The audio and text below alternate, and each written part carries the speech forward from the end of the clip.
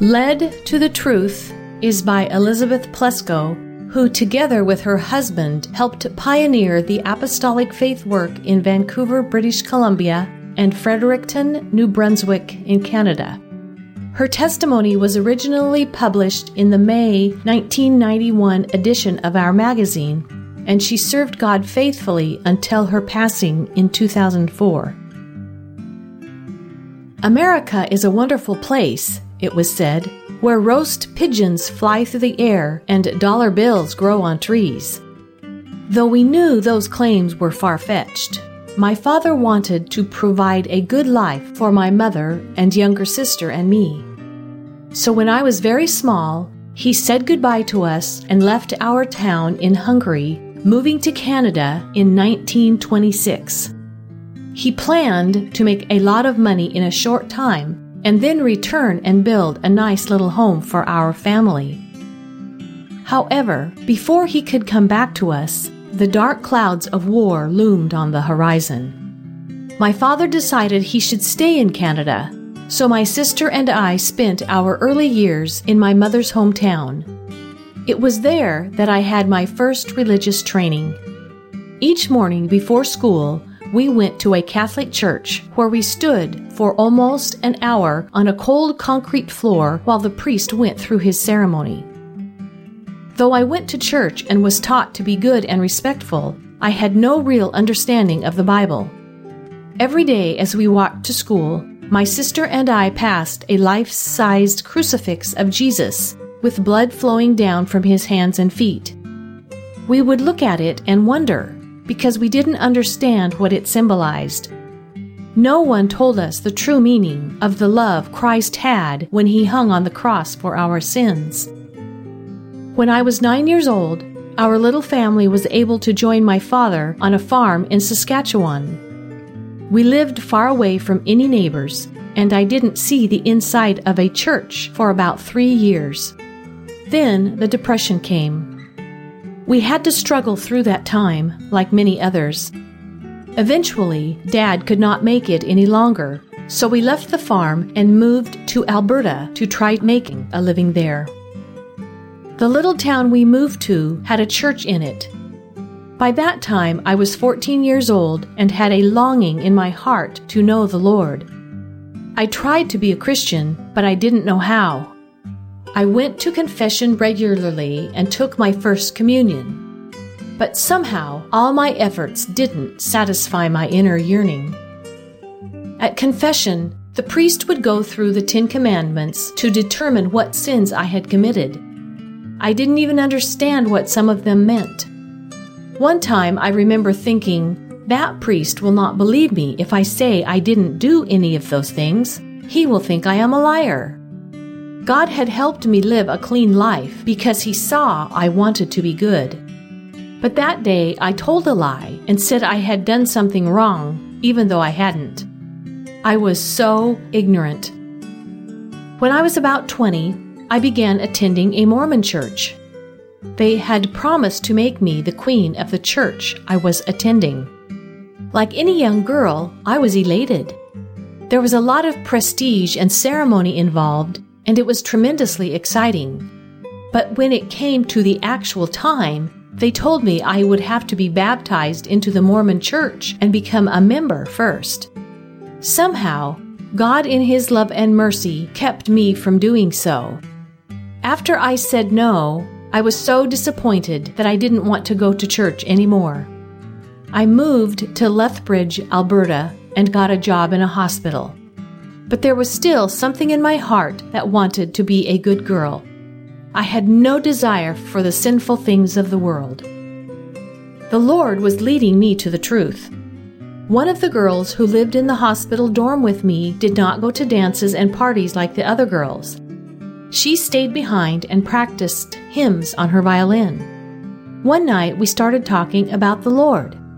She told me she was a Christian, that she had been born again. Not long after, I asked if I could go to church with her. She was glad to take me, and we went to the Christian Missionary Alliance Church. There, I heard about forgiveness, and that the blood of Jesus had power to forgive and cleanse from sin.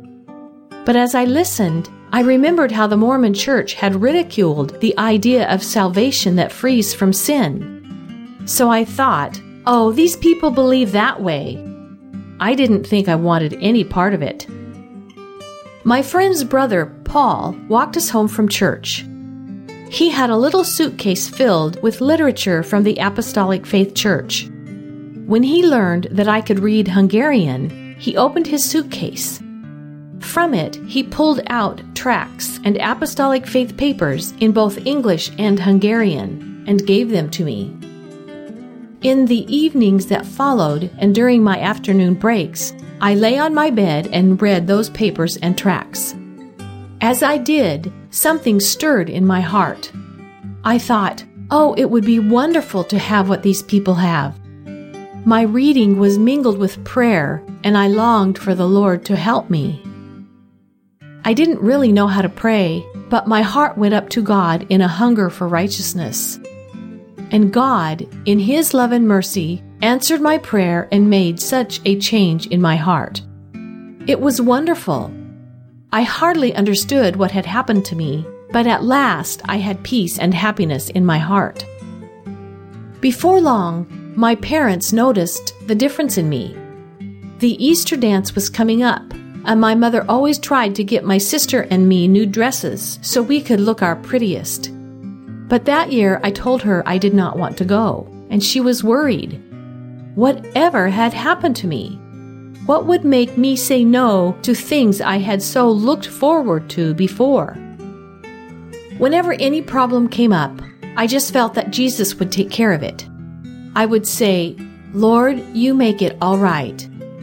The faith He gave me and the peace I had in my heart was so new and wonderful. My sister saw what the Lord had done for me, and soon she also gave her life to Him. After a time, I had to leave my work at the hospital and return to my parents' home. Paul and his sister said they would come to visit my family, and they kept their word. Paul's mother and dad came also and brought their Bibles, and we talked about the Lord and sang hymns. My dad and mother could not speak much English, but Paul's family was Czechoslovakian, and his dad was able to converse with my parents in Hungarian. So we had multilingual cottage meetings whenever they came, in Hungarian, Czech, and English. I had given up the idea of getting married. The worldly men who had paid attention to me swore when they were upset. I knew they drank and did other things that were not right. But when I got to know Paul, I realized there were still men in the world who were clean and good and kind. It was just a marvel to me. Paul and I were married at the end of that year, and it remained a marvel to me all my married life. God gave us a happy Christian home. We put God first in all our decisions and tried wholeheartedly to please Him. When we had children, we tried to pass this on to them. We had hard places to go through, as everyone does, but the Lord used them to purify and strengthen us. During the early part of our married life, we lived in Lethbridge. Paul had a good job, and we bought our first home. Everything was going well. Then someone came from the Apostolic Faith Church and said a church needed to be established in Vancouver, British Columbia. They asked if we would be interested in going there to help. Right away, we put our home up for sale and moved to Vancouver. We did not furnish our new living room, but gave it over to be used for church services. For a year and a half, meetings were held there. The crowds were good, and God blessed. When we were able to obtain a church building, Paul started visiting ships that came into the harbor in Vancouver. He invited the crewmen on board to church services and talked to them about the Lord. Often he brought them into our home for times of fellowship. Years later, the Lord gave us the opportunity to go to Korea, Japan, and the Philippines, where we visited the families of men that we had become acquainted with while their ships were in our port.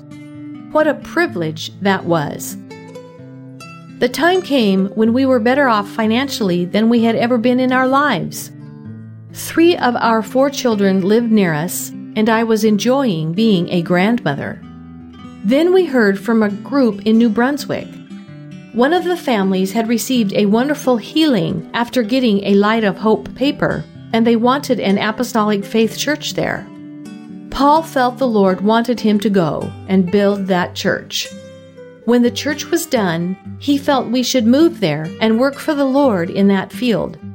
It was dreadfully hard for me to leave our family, but I said, "Lord, whatever you want me to do, I'll do." So we went to New Brunswick, and we worked among those people for over 3 years.